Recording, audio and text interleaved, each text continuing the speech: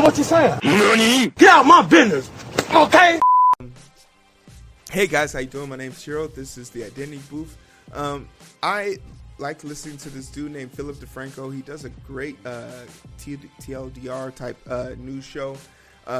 Definitely like inspired a lot of my creative liberties when I'm filming these shows and these things. So I really want to give him support and full credit to him. When I make this video link, I'll actually put his link to this video in the comment section.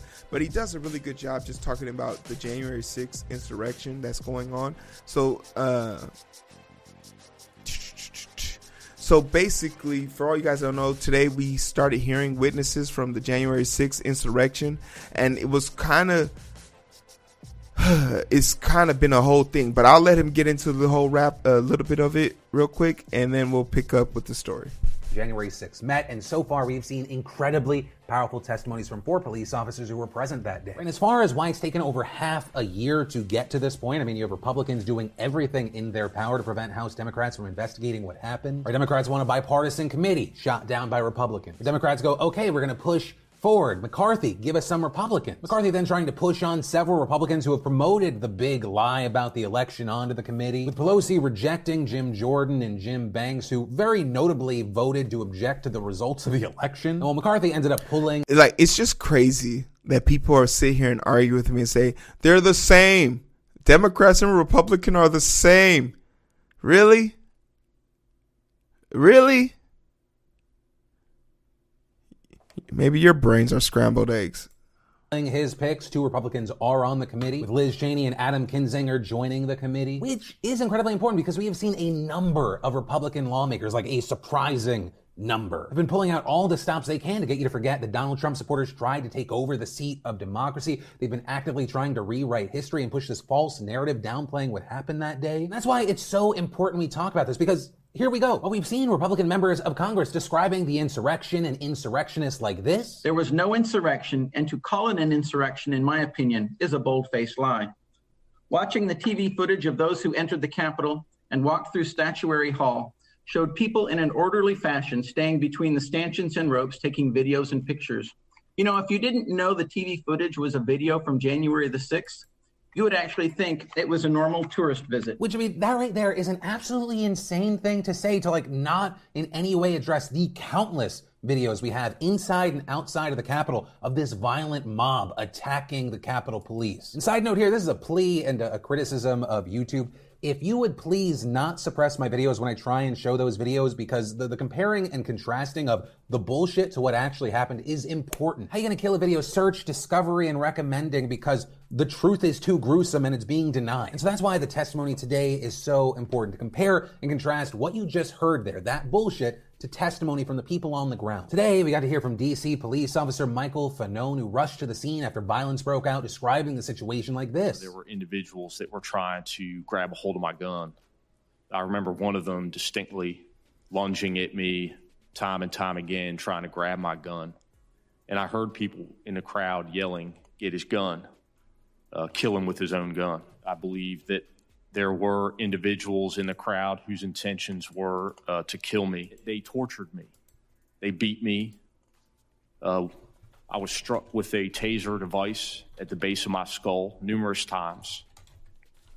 And they continued to do so until I yelled out that I have kids. We've also seen many Republicans spreading the outright lie that the insurrection was a false flag operation, like Matt Gaetz, who said back in January. Some pretty compelling evidence from a facial recognition company showing that some of the people who breached the Capitol today were not Trump supporters. They were masquerading as Trump supporters, and in fact, were members of the... And once again, super villain level type disinformation. And shout out to, Philly Frank for all of this. And I'll put the link to the rest of the episode. But I just want to, show people, there is no, oh, they're both the same or they're both. No, there's one side that's clearly on the side of evil. It's so apparent. It's so clear. It's so ridiculous that this is even a conversation that we have to constantly keep having.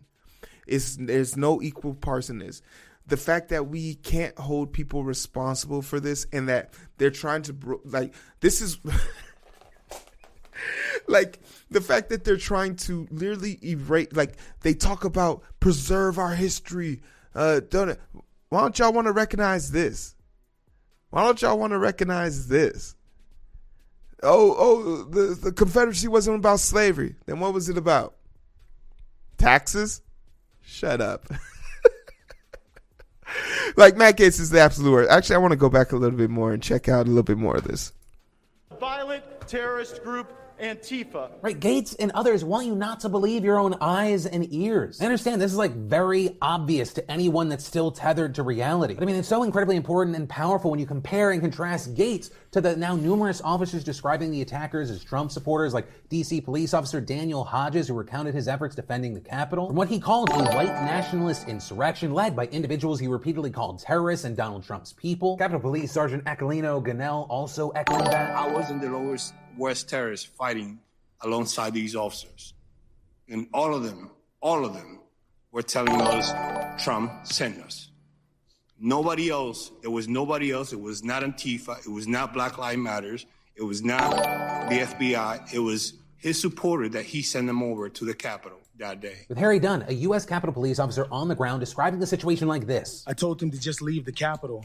And in response, they yelled, "No, man, this is our house. President Trump invited us here.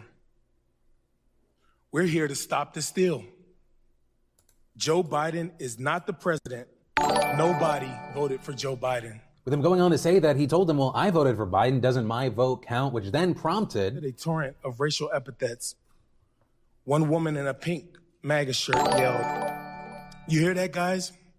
This voted for Joe Biden." Then the crowd, perhaps around 20 people, joined in screaming, "Boo, f***ing n***." No one had ever called me a n*** while wearing the uniform of a Capitol Police officer. With Dunn going on to say that numerous other black officers also told him of similar instances with insurrectionists calling them slurs. Yet another black officer later told me he had been confronted by insurrectionists in the Capitol who told him, "Put your gun down and we'll show you what kind of you really are." With Dunn also going on to condemn Trump. And this is why I really wanted to talk about this story, because on its face, black people are the only people standing between like the fall of this country and like whatever bullshit random Republicans think is really going on. Black people are literally propping this country up still to this day. And we're suffering for it. Those are real American heroes, if I've ever seen them. There's no way you couldn't pay me enough money to defend the Capitol, even before the insurrection. But I think it's super important that we like bring these type of things to front. Shout out to Philip DeFranco for putting this story out, and fuck YouTube for suppressing this. Like, these things need to be talked about. They need to be brought to the forefront of our minds. They need to stay in the forefront of our minds. We need to be able to articulate and be able to distinctly say in history books, Matt Gaetz and Paul Ryan and Johnson and fucking what's it called, the racist turtle looking dude, what's his name, the racist turtle looking dude, we're all on the wrong side of history. It shouldn't be a hard delineation for us, but for some reason we're still having this conversation. But I appreciate having the conversation with you guys first and foremost. Thanks for liking, thanks for sharing. I'm interested to know what you think. I always ask this question when we talk about insurrection. Where were you at when the insurrection of our country took place? What were you doing? What were you thinking? And how did it make you feel? How will you think that in 20 years this story will be remembered? Leave your comments below. Like, share, subscribe. Tell me how you guys feel about the situation. And you can find me on Twitch, Twitter, YouTube, Facebook, Instagram, TikTok, Spotify, Anchor, and iTunes. So we're like everywhere like these, as Eric likes to say. I appreciate you guys kicking it with me. But it's so hard to find through the daily grind. We're working overtime. And I'm sleep deprived. Shorty on my line and we fuss and fight. Seems like every night. Don't care who's wrong or right. I hope the end is sight. Slow it down and we can catch the vibes.